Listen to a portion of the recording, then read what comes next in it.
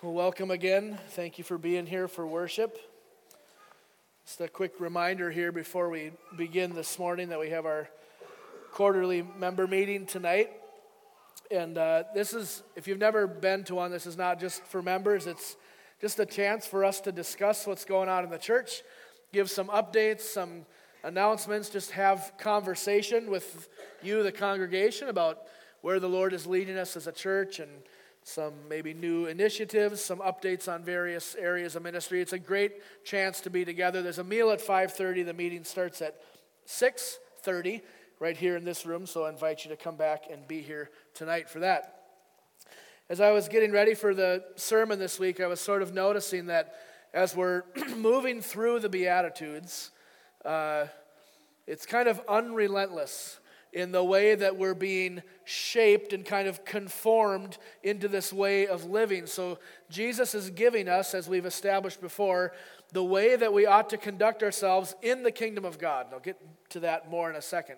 But it seems like as we move forward, the implications of what we're being told to do are becoming more and more pressing, more personal. The Beatitudes ask questions of us that demand a real, genuine, honest answer, right? When we're confronted with something that says you ought to live this way or you ought to do this, we are responsible then to say, okay, what does that mean? How do I do this? And that's why I say they're asking questions that demand a kind of honesty in our response. There's no good trying to hide our true thoughts and intentions. There's no good trying to kind of get out from under the weight, the right kind of weight that is being laid on us as Jesus talks about how we are to live.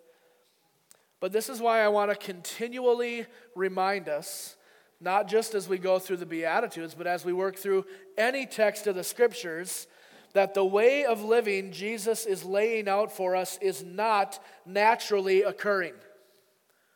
Right? All of these things in the Beatitudes, being poor of spirit, being merciful, pursuing righteousness, none of those things are character traits that we are just born with, or we're naturally kind of bent towards. They are things that we are to pursue. We saw that last week, that we hunger and thirst after righteousness. That is the way of living that God has commended for us. But I just want us to understand that there's a couple implications of this not being natural. So for one thing, when we understand that nobody really has a leg up on anyone else when it comes to this, it should be an encouragement for us because we realize that this kind of living, the kind of arriving at this, is not something that happens instantaneously, but it is gradual. I think we all understand this, at least I hope we do, that sanctification, which is the ongoing process, the lifelong process of becoming like Jesus Christ, is not immediate. It's really painfully slow at times, right? As we see what is required of us, as we see the way that God desires for us to live, and yet so often our experience doesn't match up to that. And that can be really frustrating, and that could even cause somebody to say, well, then what's the point? I can't be meek like that person. I'm not humble like that person. Well, that's not the point.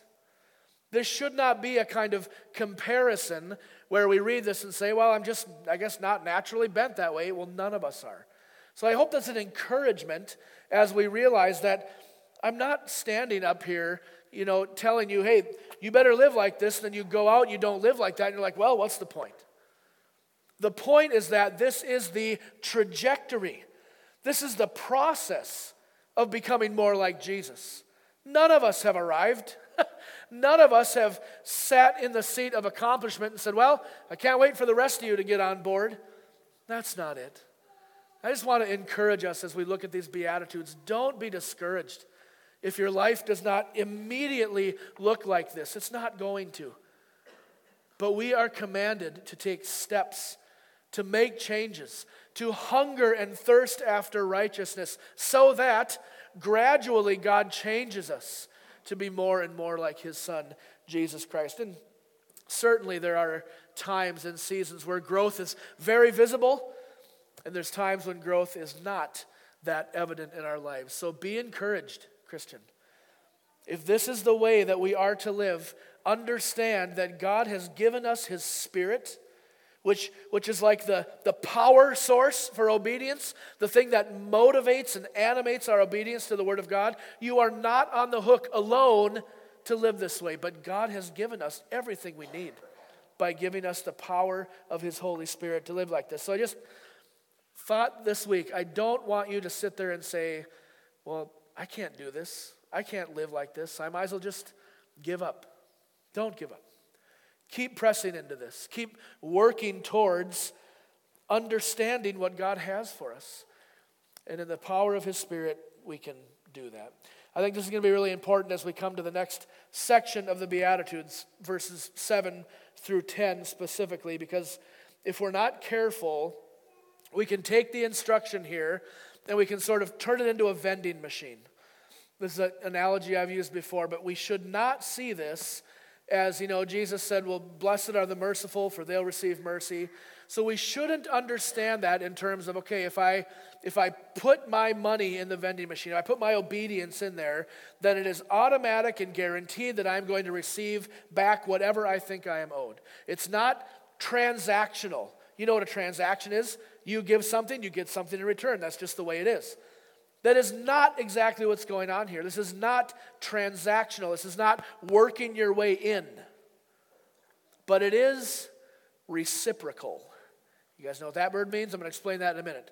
So it's not a transaction, but it is a way of living that Jesus commends to us that gives us principles, and I'm excited to get into that. So let's read the Bible together. Would you open to Matthew chapter 5, and we're going to read verses 1 through 7. We'll have special emphasis on verse 7 this morning, but we'll start at the beginning of the chapter, and we'll read as we get into it this morning. Matthew chapter 5, starting in verse 1. Seeing the crowds, he went up on the mountain, and when he sat down, his disciples came to him, and he opened his mouth and taught them, saying, Blessed are the poor in spirit, for theirs is the kingdom of heaven. Blessed are those who mourn, for they shall be comforted. Blessed are the meek, for they shall inherit the earth. Blessed are those who hunger and thirst for righteousness, for they will be satisfied. Blessed are the merciful, for they shall receive mercy. Let's pray together. Father, this is one of those portions of Scripture that we come to, and it's very clear that we don't have what it takes on our own to do this. None of us are naturally this way.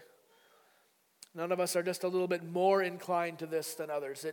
It requires a work of your Spirit for us to live this way. And so we ask, Lord, that you would grant us that gift, that you would enable our obedience to your word by the power of your Holy Spirit, that we would be eager to do what your word says, Lord, that we would hunger and thirst after righteousness, and that these things would be markers of the way that we live. Not so that we earn our standing with you. We don't give our life and say, well, look at how great we are so that you accept us and receive us. Rather, we just humbly follow in obedience because of the great love that you have shown to us. And what a blessing to sing of that this morning. The confidence that we can have in the love of Christ is such a gift and such a blessing. So, Father, even as we work through this passage this morning, don't let us forget all of the other things we know about your faithfulness, your steadfastness, your love and your kindness, all of the things that are part of who you are, God. Give us confidence that you are able and willing to do this work in us. So, God, help us now in our study. Help us to honor you. Help us to handle your word rightly. And we ask for this help in Jesus' name. Amen. Amen. Well, last week we saw verse 6 and the pursuit of godly living, the pursuit of holy living, which Jesus called righteousness. And he now tells us that those who live this way, those who hunger and thirst after righteousness, will be marked by mercy. Verse 7, blessed are the merciful, for they shall receive mercy. Now, the first thing we need to concern ourselves with is defining what Jesus means when he says, blessed are the merciful. What's he talking about? What does that mean? Well, as we've done with most of the other words, I want to use the scriptures to help us understand. So we're going to look at some different texts this morning to make sure that we're using the term merciful in the way that the Bible uses it. And so I want us to understand a few things. Mercy is an attribute of God. It's part of who He is. So for our exhortation times for the next several weeks, we're going through the attributes of God. These are the character traits, the things that make up who He is. Mercy is one of those attributes. It's something we attribute to God. Now, more than that, it's one of the attributes that we call communicable, meaning it's able to be communicated to His creation. There are parts of God that we do not share, right? God is eternal. He never had a beginning. You and I all had a beginning. We don't share that part of His attributes. God is all-powerful. There is no limit to what He can do. You and I are very limited, right? We don't share that kind of attribute with God. But when it comes to mercy, and we say God is merciful, that is something that we are not only able to, but called to imitate. And so we file this under the category of communicable attributes. That is, those that are shared with God's creation. So often in Scripture, when the Bible refers to the mercy of God, it is coupled or paired with His grace.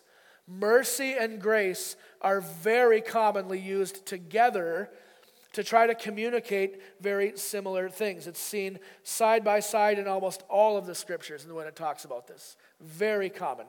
Let me give you a few examples. In Exodus 34, God has called Moses to be the one to go to Egypt, declare God's plan to His people, and lead them out of slavery. And Moses is having this conversation with God, and he says, what if I go down there and no one believes me? What if I go and they say, well, by whose authority are you talking? What should I say to them? Moses said, who should I tell them sent me? In other words, by whose authority am I here?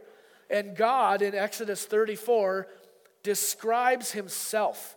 He gives a self-description of who He is and says to Moses, you go tell the people, this is who sent you. And this is what we read in this description of God as He gives it for Himself. Exodus 34 and verse 6. The Lord, a God merciful and gracious, slow to anger, and abounding in steadfast love and faithfulness. Who sent you to Egypt? The Lord, the God who is merciful and gracious. And from there on out, this pairing of words happens over and over again in the Bible. Let me give you a few examples. 2 Chronicles 30, verse 9. For the Lord your God is gracious and merciful. He will not turn His face away from you. Nehemiah 9:17. But you are a God ready to forgive, gracious and merciful, slow to anger and abounding in steadfast love. Psalm 86:15. But you, O Lord, are a God, merciful and gracious, slow to anger, and abounding in steadfast love and faithfulness. Over and over and over again in the Scriptures, we see mercy and grace accompanying one another when it's describing God's activity. And of course, there's times when it's not together, but the majority of times it is mercy and grace. God is merciful and He is gracious. And I think this is significant because it's going to help us understand what exactly Jesus is talking about in Matthew 5:7. What does it mean to be merciful? Well, let's take our cues from the Scriptures. So I want to give a definition of mercy and grace, just very briefly, and then we'll apply it to our text. But you know I've been reading a lot of Martin Lloyd-Jones as I've been working through the Sermon on the Mount. I think you should also read Martin Lloyd-Jones. He's very clear. He's very helpful. He's got a great definition of this. I can't improve upon it, so I'm going to read it for you. So here's what he's saying is meant by God's mercy and grace commonly being paired together and what each of those things means. He says this: grace is especially associated with men in their sins. mercy is especially associated with men in their misery. So remember, this is 30s, 40s, 50s. The language is a little bit different. He goes on. While grace looks down upon sin as a whole, mercy looks especially upon the miserable consequences of sin. So that mercy really means a sense of pity or compassion and a desire to relieve the suffering caused by sin. You see what he's saying there? So grace, God deals with sin by his grace, the sacrifice of Jesus. His mercy is kind of specifically focused on the effect of sin, the condition, the estate, the situations we find ourselves in because of sin. So if grace is the way that God deals with sin, we can say that sin necessitates grace. Do you know what I mean when I say that? If it weren't for sin, there would be no need for grace. Grace is the extension of God's love, his forgiveness, his redemption in Jesus Christ. Then mercy is the way, according to Martin Lloyd-Jones, that God deals with the effect of sin, what he calls the miserable condition that we find ourselves in because of sin. And I think in this way, and we see this in Scripture as well, mercy in this sense is somewhat synonymous with compassion. Mercy is somewhat synonymous with compassion. God sees us in our, our helpless estate, and because he is merciful, he has a desire not only to deal with the overarching, the primary problem, which is sin, but he also goes beyond that to help us, to show compassion to us in the messed up and broken situations that we find ourselves in. This is what it is for God to be merciful. Now, I'm not making this up, and I want to read you a couple texts that show us in the Bible this is exactly the way that God deals with us. Psalm 103 and verse 8 says, "The Lord is merciful and gracious, slow to anger and abounding in steadfast love." Verse 13, "As a father shows compassion to his children, so the Lord shows compassion to those who fear him." The book of James in the New Testament, chapter 5, James says, "You have seen the purposes of the Lord, how the Lord is compassionate and merciful."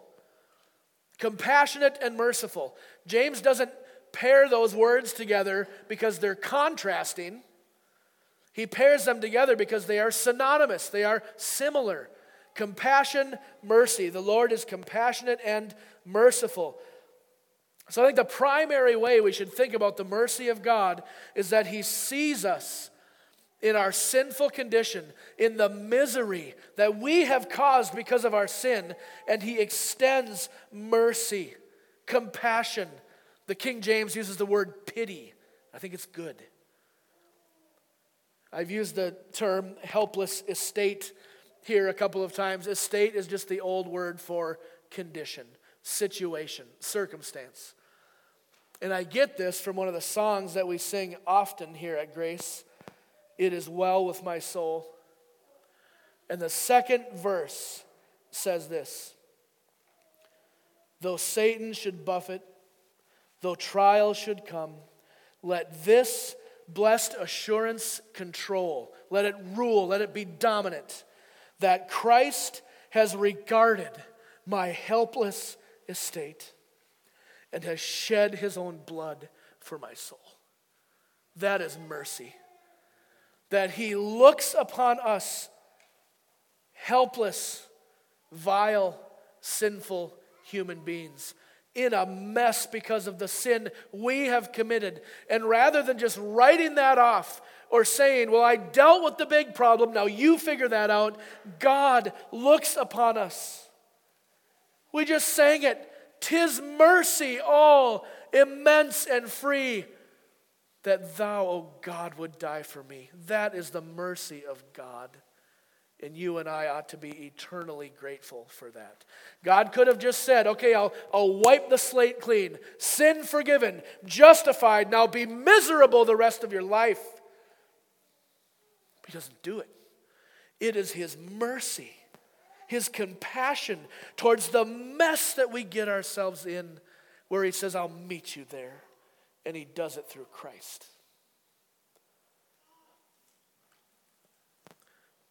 We could just say amen and be done right now. It is so good. It is such an encouragement to my heart. Now, another aspect of mercy. So God sees and does something in the mercy that compels him, in a sense, to action, to compassion. Another aspect of mercy we see in the Bible is that of God withholding something that we rightfully deserve. This is maybe a more common articulation that you've heard of mercy. So if grace is giving something, if the grace of God is what we receive from him that we did not deserve, mercy is God withholding something that we did deserve, usually in terms of judgment, punishment. To see the kind of two different aspects in the way that the Bible uses this. So I'll give you an example. In Psalm 51, David is crying out to God because he has sinned with Bathsheba. And in his repentant heart, in his desire to be made right with God, this is what we read, Psalm 51. David says, have mercy on me, O God, according to your steadfast love, according to your abundant mercy, blot out my transgressions. What exactly is he saying? When he calls to God for mercy, what's the request being made here in Psalm 51? He is asking that God withhold the punishment that he rightfully deserves because of his sin. Have mercy on me. This is the way we often hear it. You know, you watch maybe an old show with kings and knights and such, and people come up and they're guilty and they say, have mercy on me. What are they asking? They're saying, withhold that judgment. Have mercy. Don't give me what I deserve. And that is what the mercy of God does. He withholds at times the judgment, the punishment that we deserve. And now that's only part of the story, right? Because we know that in God's justice, he has to deal with the sin. So what does he do? He lays your sin on Jesus. In his mercy, he says, I withhold that. Christ will bear that.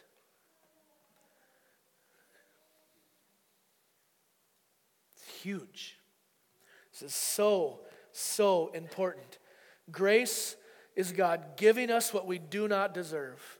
Mercy is God withholding at times what we do deserve because of our sin. So with those things in mind, let's go back to Matthew 5 and verse 7. This entire time we've been looking at the biblical examples of what it means for God to be merciful. And we've done this so that we can now have hopefully a better understanding of what Jesus is calling us to when he tells us to be merciful. But here someone can say, well, that's all well and good for God. He's perfect. Of course he can be merciful, but can we actually do this? Can we be merciful? And I would say, well, not only can we be merciful, but we are commanded to be merciful in the Bible. If we go forward just a little bit in the Sermon on the Mount and we go to Luke's record. So Luke also records what Matthew records here. And in Luke chapter 6 and verse 36, this is what we read. And this comes in the form of a command. It's do this kind of language. Luke 6:36. Be merciful, Jesus says, even as your Father in heaven is merciful. Do it. Be merciful. That's what we're commanded to be as Christians. This is not just something we look at and say, well, yeah, of course God is merciful. He's perfect. Well, he also calls us to be merciful as he is. Just like he calls us to be holy as he is. This is a way that we imitate the Father. So it's clear that our conduct in the area of mercy ought to imitate what our Heavenly Father does. And this is why we spent the last few minutes looking at these biblical examples. We want to get a good handle on what it means for God to be merciful before we start saying, well, here's what we ought to be. Because if we don't understand God, we're going to mess it up on this side. So that's why I took the whole first few minutes to do that. So what about a definition? Can we summarize all of this examples in Scripture down into a single sentence? I tried, and we'll see what happens. Here's my definition of what it means to be merciful. To be merciful is to feel appropriate compassion for our fellow man as we live in a fallen world. To be merciful means to feel appropriate compassion for our fellow man as we live in a fallen world. Let me explain a few parts of that for us. When I say that we should show appropriate compassion, what I mean is that we must allow the Scriptures to guide us and to be our standard for determining when to show compassion and patience and how to do that. Okay, so appropriate, I mean Scripture guided, Scripture informed. We got to act like the Bible tells us to do. To be merciful does not mean in any way that we condone, support, or endorse the sins that the Bible clearly condemns simply because we want to be compassionate. We want to be nice. We don't want to ruffle any feathers. That's not what it means. The merciful person is not one who just smiles at transgression and makes friends with law breaking because, well, I want to be merciful, I want to be compassionate. Appropriate in content and appropriate in expression. And this is why it's so important that we start by seeing, how is God merciful? What does God do? How does God demonstrate mercy? Because that is what should control how we demonstrate mercy. If we're to imitate Him, then we can see clearly that God is not one who overlooks sin or just puts up with it because He's merciful, and neither should we. That's not what it means for us to be merciful. The expression of our mercy must be controlled by and in alignment with the Word of God. That is what determines our expressions of mercy. But it's not going to look exactly like God's is it? You and I can't forgive anyone's sin. So when I'm talking about being merciful, I am not saying that we sort of step into God's role and say, okay, now I'm going to be merciful and I'm going to tell someone, you know what? It's not a problem. I will personally take care of your sin. None of us can do that. That is God's work alone, done through Jesus Christ. So I'm not saying that we imitate one-to-one exactly the same as God in His mercy. But we can extend mercy to sinners. And we should. This is what the Bible calls us to. We can demonstrate the same kind of patience and pity and compassion that our Lord has shown to us in our sinful condition. And we can share with those around us the hope of the gospel. See, mercy is not an end in itself. Mercy is redemptive. It is meant to bring people back to a place where they understand their sinfulness, the great compassion that God has shown them, and lead them to a place of confessing their sin, repenting of it, and turning to Christ in faith.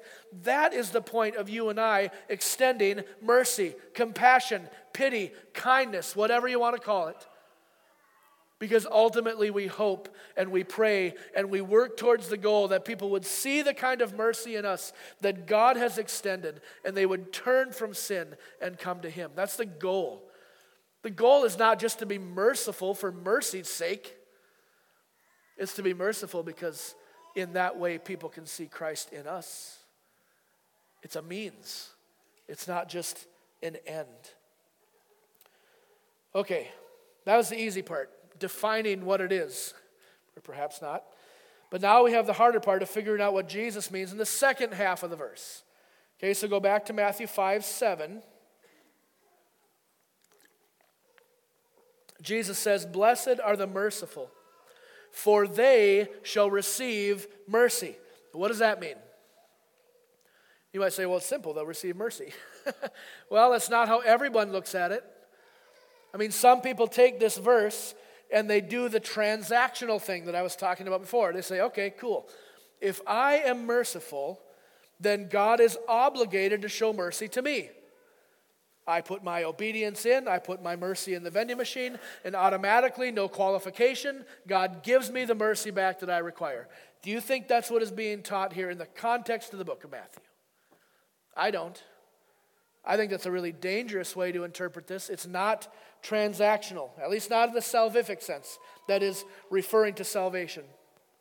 We cannot compel God to be merciful to us by our own acts of mercy.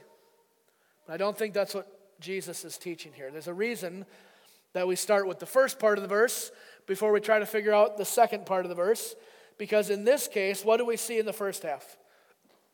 Well, we saw what it meant for God to be merciful. So now that constrains, that dictates what it means for us to be merciful. We saw that we are called to imitate the kind of understanding of the sinful condition that is a result of sin, right? And that understanding of that sinful condition moves us to compassion, to mercy, as directed by the Scriptures. And we saw that it was similar to, yet distinct from the grace of God. So we cannot forget what it is when we come to now applying it to our lives. So I said we shouldn't interpret the Beatitudes as transactional, but that we should see them as reciprocal. You guys know what the word reciprocal means? Anybody have a reciprocating saw? It's called a sawzall, right? So here's what happens. Here's what reciprocating means. Not even theologically, just in general. The sawzall has a straight blade. It goes out, it comes back. It goes out, it comes back. It goes out really fast, and it cuts through stuff. Just like a handsaw. That's a reciprocal motion. So something goes out, the same thing comes back. Something goes out, same thing comes back. Are you with me so far? Okay, so I think when we look at the Beatitudes, what we're seeing is not transactional. It's not guaranteed one-to-one, but it's what goes out, in principle, comes back. Now, Jesus is going to teach this really clearly throughout the rest of the Sermon on the Mount, and we might call this the golden rule. You ever heard that phrase? That's not made up. That wasn't Aesop's fables or old Mother Hubbard. This is Matthew 7, verse 12. So whatever you wish that others would do to you, do also to them. For this is the law and the prophets. That's the golden rule as Jesus teaches it. If you want others to forgive you, you must demonstrate forgiveness. If you want others to be kind to you, you must demonstrate kindness. I mean, we teach our kids this, right? It's kind of a basic principle. If you want to receive mercy, then you need to be a merciful kind of person. This is the kind of Christian living that Jesus is commending to us in Matthew's gospel. We're going to see this principle applied to prayer, applied to forgiveness, applied to the pursuit of the kingdom, and various other areas in Matthew's gospel. So I think it is right that we interpret Matthew 5:7 in the same way. If our lives are marked by mercy, if we are quick to demonstrate the kind of mercy that God has demonstrated to us, it stands that we will also receive mercy in return. Not as a promise, but as a principle. There's a difference there. Maybe you've heard kind of, when you read the Scriptures, there's promises, there's principles, there's all this kind of stuff. You know that there are things in the Bible that are promises. These are sure, unchangeable promises and guarantees from God that cannot be altered. And the Bible contains principles, general ways of living that produce generally the kind of outcome that we desire. You with me so far? So I'm saying that Matthew 5:7 should be called the principle of mercy. That generally speaking, when our lives are marked by this kind of behavior, by this kind of demonstration of the kindness and the compassion that we have received from God, it will generally come back to us in that way. Not guaranteed, but in principle. I mean, as we go forward in the Beatitudes, verses 10 to 12 are going to describe to us what happens when we don't receive mercy back, right? It's going to talk about persecution, mistreatment, all on account of living the way that Jesus calls us to live. So we cannot say that it's just one-to-one guaranteed. But I'm saying this is a principle, that when we live this way, it is right that we expect to be treated in the same way. And don't forget that Jesus says, blessed are those who live this way. This is not something he calls us to so that we are miserable and sad and discouraged all the time. Maybe you won't receive mercy in the way you thought you would. Maybe For you, this looks more like verse 11 than verse 5. But either way, when we are merciful, God will bless that. Maybe not in the ways we think, but he is faithful, and he will do it. Now, I want to spend the last few minutes we have talking about how we can put this into practice. So Jesus says, blessed are those who live this way. So what does that mean? We've identified what it is and how God exhibits mercy and extends that to his people. So I want to give us just a couple of hypothetical situations, maybe not so hypothetical for some of us, and then close by sharing an example from someone that I think most of you will know. So I'm operating on the understanding here that showing mercy for us as we imitate God looks a lot like compassion, right? Understanding a need, seeing a deficit, however you want to put that, and being motivated to show the love of Christ in that situation. Now, we already established that this compassionate aspect of mercy is defined by the Scriptures. It's a kind of understanding of a person's situation as a result of sin that moves us to action. So let's give a couple of situations. Maybe you have a friend who is recently divorced, whether infidelity or selfishness or whatever the reason, your friend finds themselves in a situation where they're not married anymore. And there still is the responsibility of children, of parenting, of work, of keeping things up. What does mercy require for us in that situation? Should we say, well, this is your fault. You sinned. You're not supposed to get divorced. I even told you this was a bad idea. I even told you that this not work it out, do whatever. But it happened anyways. Should you go to that friend and say, I'm done. You're on your own. You deal with this mess. Is that what God does for us? Does God look upon the mess we have created in our life and say, well, good luck? No. No, God sees our situation. He doesn't excuse the sin, and neither should we. There is room here to call for repentance, to encourage faith and trust in Jesus, but I think it is totally appropriate to be there, to support and encourage whatever that looks like in your context. And like I said, remember, we've already said we have parameters on this. We're not condoning. It's not acceptance. It's not, oh, great, good for you. I'm glad you finally got rid of that guy. That's not it at all. But mercy moves us to be there, to get into it, to show the love of Christ in those situations, and to draw back and to point out that there is hope, there is forgiveness, there is restoration in Christ. And I think it's appropriate that we do that. Or maybe someone that you know recently lost a child, or a spouse, or a parent. What does mercy constrain us to do in those situations? I think some of us get a little bit nervous that we're going to say the wrong thing, we're going to do the wrong thing, it's awkward, we don't know what to do with it. But mercy tells us that we can look at that situation wrecked by sin. Death comes by sin. And we can understand that God does not shy away from those situations, but we ought to get in there with our friends, offer words of hope and comfort and compassion in those times of need. Recognize and mourn the effect of sin in the world that has produced death, but be there with them. I think that's what mercy calls us to do, to show the kind of love and compassion that God has shown to us in the really, really hard situations of our life. And they're coming, if they're not here already. Well, I want to close now just with sharing an example of someone that I think has lived this out really well as a missionary that we support here, Jesse Nelson. I think most of you probably know Jesse or at least know about him. He and his wife Heather are in Montenegro, which is in the Balkans, and they are working at planting churches and sharing the gospel to those people. I've gotten to know Jesse over the last 3 years.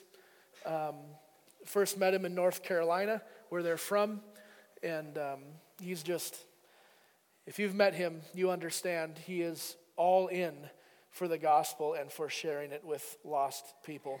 The reason I bring him up is because I think that he has lived this out. He has personified, in a sense, the kind of mercy that I want in my life and that I want for you guys. So Jesse and Heather lived in North Carolina, had a great house. Tiff and I were able to be there a few years ago and had dinner with them, and it was great. He really involved in the church, had a good job at a Christian software development company. But at one point in his past, Jesse had been to Albania and Serbia doing missions work there, which is right around Montenegro, same kind of geographical area. And he has seen what sin has done to that area. He saw the hopelessness, the kind of wandering. There's no direction. There's no spiritual source for the gospel. There's nothing there. And God, through the work of his Holy Spirit, prompted Jesse to have a kind of compassion, a kind of desire to show mercy to those people in Montenegro. So, him and Heather and their 3 kids, whose names are Mercy, David, and Peter, leave everything in North Carolina. And with the support of their sending church, and our church supports them as well, they left. And they went to a place where they could visibly, tangibly, faithfully show the mercy of God in calling people to repentance and faith in Jesus Christ. I texted him last night and just said, I'm getting ready to preach Matthew 5:7. Thought of you, thankful for you and your ministry. That's the kind of demonstration of mercy that I'm talking about. Not that all of us are going to quit our jobs and move overseas, but there are situations and there are opportunities everywhere around us for us to demonstrate the kind of kindness and compassion that God has demonstrated to us. So that is what I'm calling you to. However that plays out in your life, you and I can be merciful, just as our Heavenly Father is merciful. So will you commit to that? Will you hear the word of Christ saying, "Blessed are the merciful, for they will receive mercy"? And I'm just asking you, keep your eyes open. Look for opportunities to minister where there is need, because it's everywhere. And many of you do the wonderful job of this already. I'm so encouraged as I hear how the church meets needs. That's mercy. And I'm just calling us to do that in greater capacity. So if you're in, if you want to walk in obedience, let's encourage one another to do this. Amen? Amen. Let's pray. Lord, so often I don't want to be merciful. You see situations that have been created because of sin and failure and shortcomings, and I am far too quick to say, well, you got what you deserved. Oh God, if we were to all get what we deserve, we would be dead. But in your mercy, in your compassion, in your long suffering, you extend to us not only grace, which covers our sin, but you extend mercy, which sees us in our need and extends comfort and hope and peace through the gospel. So God, I pray that we would all become more and more like Christ, that we would become more merciful, more compassionate, more willing to go out of what we're comfortable doing to show love to those in need. Thank you that your word gives us a model for this. Thank you that Christ is a perfect model for this.